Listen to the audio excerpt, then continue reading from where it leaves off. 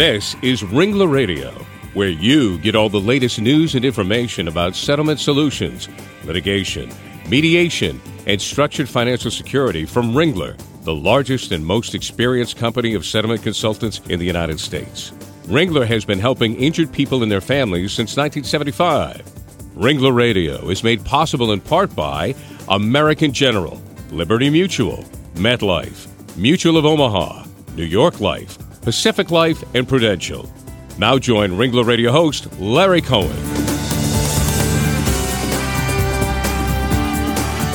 Well, hello and welcome to Ringler Radio, everyone. I'm your host, Larry Cohen, and we're certainly glad you could join us again today. Well, if you've been watching the national news recently, you may have heard about a terrible gas explosion in the Massachusetts towns of Lawrence, Andover, and North Andover. On September 13, 2018, excessive pressure in certain natural gas lines owned by Columbia Gas Company and its parent company, NiSource, resulted in a widespread conflagration. Sadly, this tragedy resulted in one person losing their life, while 30,000 others were forced to evacuate their badly damaged homes. Today on Ringler Radio, we'll cover the extent of the damage to so many families and discuss the already pending litigation to provide some relief. Joining me as my co-host today is my friend and Ringler colleague, Joan Pagnano. Joan began her career with Ringler in 1983, assisting in the establishment of the Boston office. And in 1996, she became a Ringler consultant, heading up her own office in the Boston area. So with that, welcome to the show, Joan. I wonder who you assisted in that opening of the Boston office. It wouldn't be the host that I'm sitting across from. Yeah, in fact, Joan and I opened that office. Boy, it seems like ages ago, but that's what happens when time flies by. It was ages ago, Larry. It was. And our guest today is Patrick Haynes, the managing attorney for Napoli Skolnick PLLC. Patrick is based in Austin, Texas, and he and a group of other attorneys are currently involved in the litigation surrounding this natural gas disaster right up here in Massachusetts, where Joan and I are right now. So with that, welcome to the show, Patrick. Awfully glad to have you join us here on Ringler Radio. Well, thank you very much. Very happy to be part of this. Happy to talk about it. Terrific. Well, Patrick, while the media coverage was nonstop when the explosions occurred, as with all major stories, the cameras quickly moved on before all the facts were known. And so what can you tell our audience about what really happened in these gas explosions? Bring us up to date. Well, we've got very lucky in this situation that it was being investigated by the NTSB. So it had a very professional, very quick investigation, boots on the ground, and their preliminary report is not final, but the preliminary report has come out and has made it very clear that this was really a problem with the renovation plan that was created by Columbia Gas in terms of the failure to account for the fact that these old mains that they were working on that were made out of cast iron from many, many, many years ago had regulator sensors on there. And what they were going to do is they're coming into the system. It's a low-pressure gas system. It's not transferred to your home at high pressure. It comes into your home at the same pressure that you use it at. That's the plan, at least. And what happened here, they're working on these old cast iron mains. They're replacing them with plastic mains to update the system. And when they shut off the regulators on these old mains, those mains interpreted that as a low-pressure situation. So they automatically, in these control mechanisms that regulate the flow of gas, boosted up the pressure about 6 times of what it should have been normally. So it really comes down to a failure to design the renovation plan correctly. The work was being done on the ground by a contractor, but there were people there from Columbia Gas, and Columbia Gas created the plan for the renovation. Interesting. Just a quick comment. You mentioned the NTSB, the National Transportation Safety Board, being involved in this investigation. What would have caused them to be involved with a gas explosion like this? From my understanding, the transportation of these pipelines across state lines has always been an area that they felt had some risk. And so the NTSB was assigned that jurisdiction to investigate mishaps involving those pipelines. Yeah, it's interesting. Patrick, this is Joan. I just want to say hello and welcome you to the show also. Thank you. Now, I understand that you being involved in this litigation against Columbia Gas and its parent company, NiSource, that you're currently working on individual claims for those affected. So we're wondering, do you have any thought as to potential settlement timeframes, settlement as a group, or, possibly leading to trial? Yeah, thank you. I think that it's obviously a very early stage right now. I would love nothing better than for Columbia Gas to come to the table early on and say, you're right, we messed up, let's take care of this situation. But I don't foresee that. I would love for that to be what happens, but I figured this is going to be one of those things that drags out for a fair amount of time. One of the biggest issues is going to be the corporate mentality will take over at some point, and they will want to know what the risk is. So they're going to have to know how many claimants are there out there, what are the scope of their damages. And unfortunately, many of these people are still incurring damages on a daily basis because the vast majority of these people that lost heat are still without heat. And so that is a daily addition to their damage total of what they're incurring.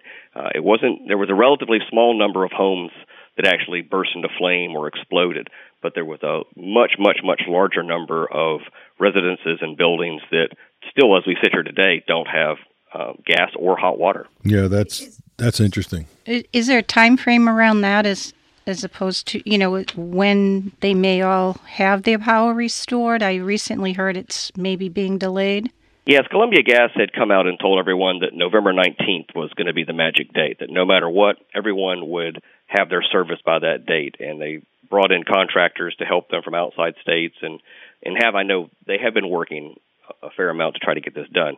But it's become very clear based on watching their progress that they're measuring their progress that they're nowhere close to getting that done by that deadline, and have begun to acknowledge that that's not going to happen. And I think people kind of in their brains thought that was going to happen, but people were hoping for the best, of course, hoping that it would somehow be done before the weather turns cold. Mm-hmm. And lo and behold, tonight it's going to be in the 30s up there tonight. And now they're talking about, maybe end of the year.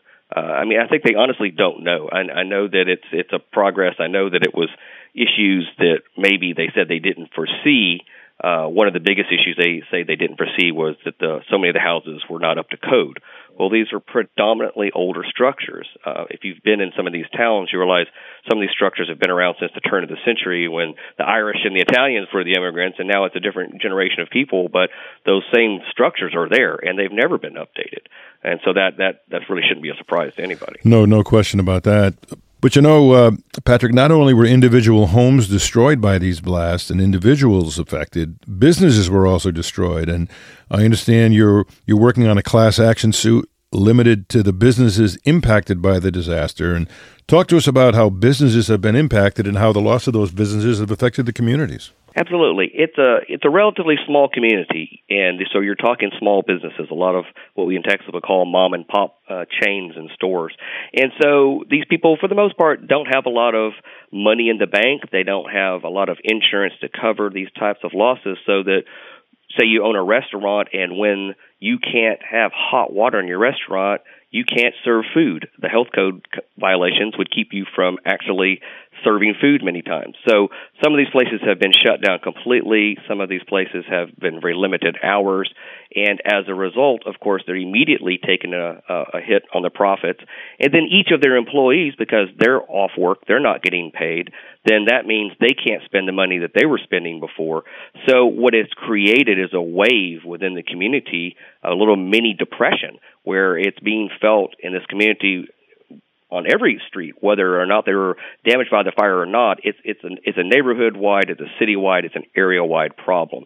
And many of the folks that are dealing with these businesses are the type of people that would really never contemplate filing a lawsuit for that type of thing. They're not. That's what, when I'm talking tomorrow, I'm hanging out with the people at the Chamber of Commerce, which are typically the people that don't really like plaintiff lawyers very much, right? But I think they understand that in this situation, they certainly didn't deserve this. They didn't do anything wrong, and they're looking to see what are our legal remedies here to make these businesses whole again. Yeah, no question. I mean, those people need a lot of help, and we're glad you're able to provide it to them.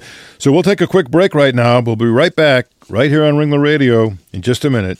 We'll be right back here to talk about this very, very troubling situation in the Merrimack Valley of Massachusetts. We'll be right back.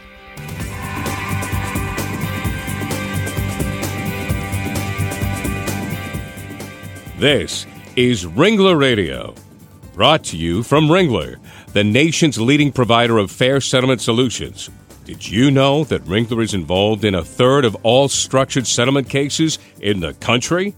Ringler advisors work with all the parties in a lawsuit settlement to find the best possible financial solution for the people involved. Everybody wins.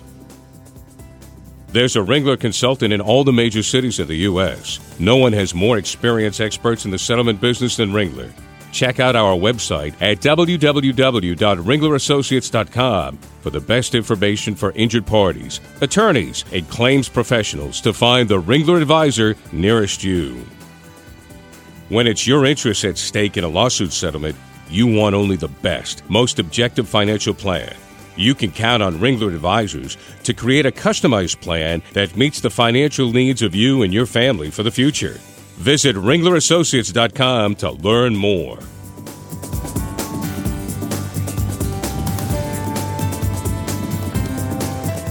Welcome back to Ringler Radio. Glad you could join us. I'm your host, Larry Cohen, along with my co-host, Joan Pagnano, and our special guest, Patrick Haynes, managing attorney for Napoli Skolnick, and he's based in Austin, Texas. Hey, Patrick, this is Joan again. I just wanted to talk to you a little bit about the fact that you've visited with your clients and seen their homes and exactly what was destroyed by the explosion.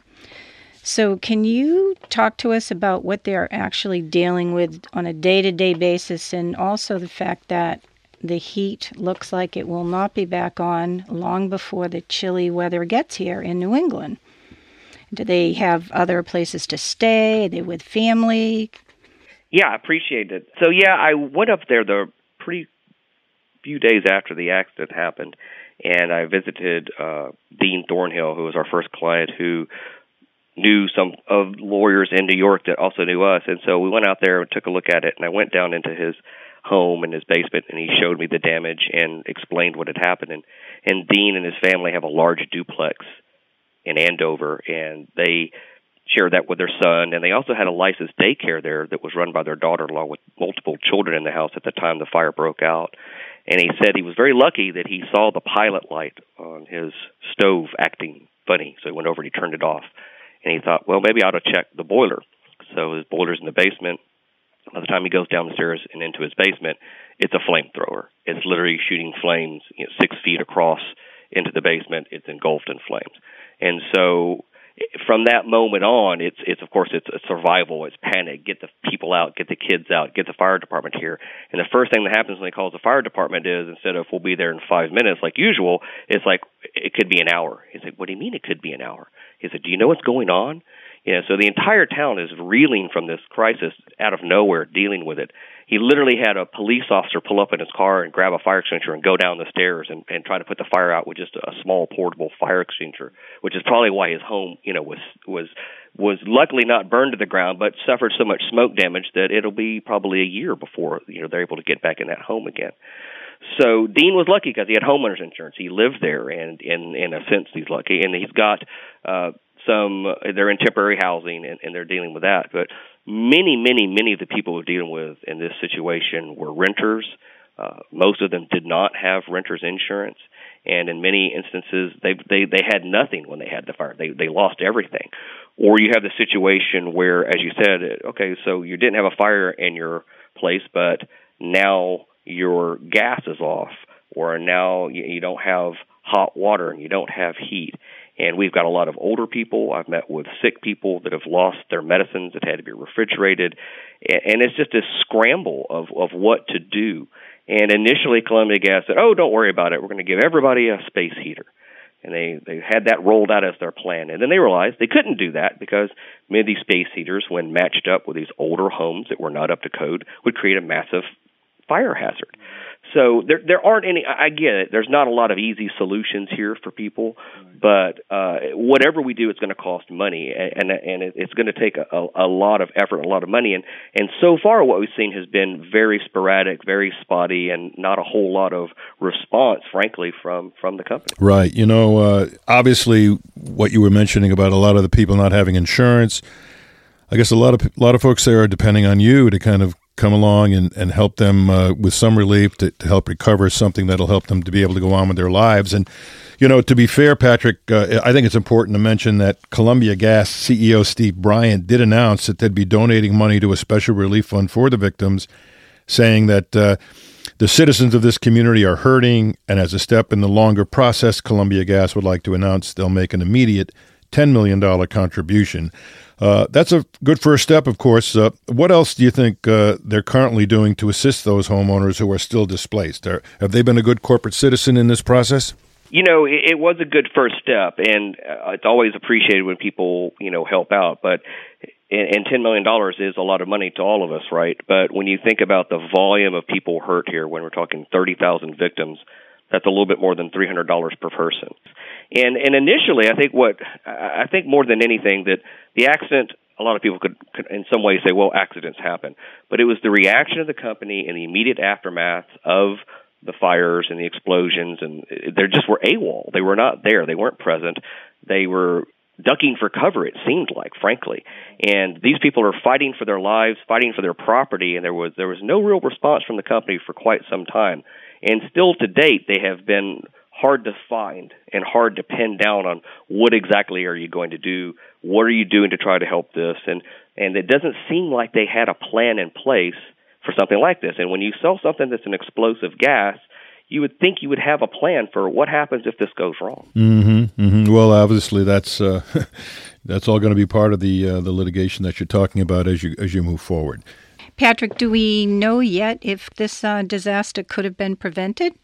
I think at this point, with the NTSB preliminary report, I think we absolutely can say that it could have been prevented. It sounds like this is a situation where Columbia Gas went into this renovation without planning for these pressure sensors, these lines, and knowing what to do to shut those off as you're replacing them in a way that wouldn't trigger this massive overpressure. And the second thing that I think, to me at least at this early stage, seems to be an issue is that the minute that it happened, there was a reading in Ohio in a control center which indicated that the pressure was 6 times normal, that it was far too high, that it was a dangerous situation.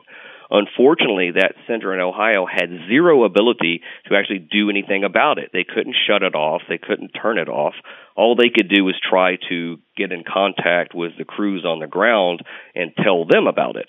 And by then, of course, they had a whole other problem going on because they're starting to see houses explode around them left and right.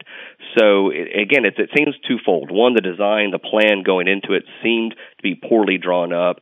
And then, B, not having really a backup plan for if this goes bad, what do we do? Interesting. Well, as we close the show today, it's very clear that as you've told our audience and a lot of the folks who've been watching the news about this issue know, lots of people have been impacted by this Merrimack Valley gas explosions. So if someone is searching for help in dealing with their hardship or they know somebody who is, what would you suggest they do next? I think one of the most important things to do is always in a situation like this is to talk to a lawyer. It doesn't have to be me. It doesn't have to be anybody I know. Just talk to somebody because there are a lot of legal ramifications to the things that are going on. We've gotten a lot of questions from tenants saying, do I have to pay my rent if there's no heat? And I think you need probably an experienced lawyer right there in that community to advise you on that because that's a tricky situation. You don't want to get evicted. You don't want to end up in that situation. But it's the kind of things people need advice on. And so what I tell people, if they've got insurance, if they've got property damage, I've been suggesting to people they consider contacting an independent adjuster so they can have someone take a look at it that doesn't work for the insurance company. They can evaluate the damages and make sure that you get made whole at the end of the day. I tell people that if you have legal questions, you should talk to a lawyer. If you have a feeling that you're not getting enough attention from your local political support, you don't feel like the local political people are paying attention to you, organize and make yourself heard because that's the only way that you're going to get attention. Like you said, this has kind of faded off the newspapers nationwide, but this is going to be a long-term, ongoing struggle for these people, and they need to know that their local politicians, the local neighborhood organizations and things like that are there for them and really if this was a hurricane that had hit Boston, we'd have FEMA there, right? Mm-hmm. We don't have that. The local communities have really got to stand together, pull together, and almost handle this themselves, unfortunately. You do know that whenever these kinds of situations occur, and if political folks aren't really doing what the folks think they should be doing, obviously the media is also available for them to contact and maybe shine a new spotlight on maybe the issue of what's happening and the aftermath of all of this. So there are a lot of things to do. I think your initial comment, though, about when in doubt, talk to a lawyer, I think is a good one. And in that context, if someone wanted to get in touch with you, Patrick, how would they do that? Probably the easiest way is email. My email address is phaynes, Haines, at napolilaw.com. You can Google me. You'll find me at Napoli Shkolnik. And this weekend, actually, we're going to be up in the community in the Merrimack Valley meeting with businesses and individuals, just having some open houses and talking to people. So I'll be there all weekend. If anybody wants to email me, I'm happy to answer any questions they have. Well, that's terrific. And, of course, this weekend, the Red Sox will be winning the World Series as they go out to Los Angeles. So I think the people's spirits might be buoyed a little bit by that. And, Joan, if someone wanted to talk to you, how would they do that? The best way to reach me is, there's two ways, but the office is 781-383-8310, and my email address is jpagnano, Pagnano, at ringlerassociates.com. Terrific. And, of course, if any of you out there want to talk to any Ringler Associate, you can find them on ringlerassociates.com, which is a terrific website. It's got a lot of great information. I encourage you to go visit with it. All of the Ringler Associates are on there. And, of course, you can also hear all the Ringler radio shows. They're also on ringlerassociates.com. And you can also find those shows on ringlerradio.com, legaltalknetwork.com, or you can go to iTunes where you can download and listen at your leisure. So with that, I want to thank you all for listening. And Patrick, once again, thank you for being here and informing us about what's going on with this tragedy in the what we call the Merrimack Valley. And, of course, we'll be keeping tabs on that. So thank you again for being here and letting us all know about it. You're welcome. Thank you for having me. And Joan, thanks for being a great co-host. You're welcome. So with that, all the rest of you out there, go have a great day. And go Red Sox. Bye-bye. The views expressed by the participants of this program are their own and do not represent the views of, nor are they endorsed by, Legal Talk Network, its officers, directors, employees, agents, representatives, shareholders, and subsidiaries. None of the content should be considered legal advice. As always, consult a lawyer.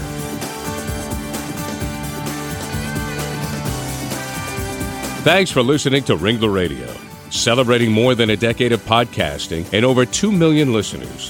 Think of Ringler, the objective settlement advisors with more than 140 consultants in 60 cities nationwide. Visit ringlerassociates.com today.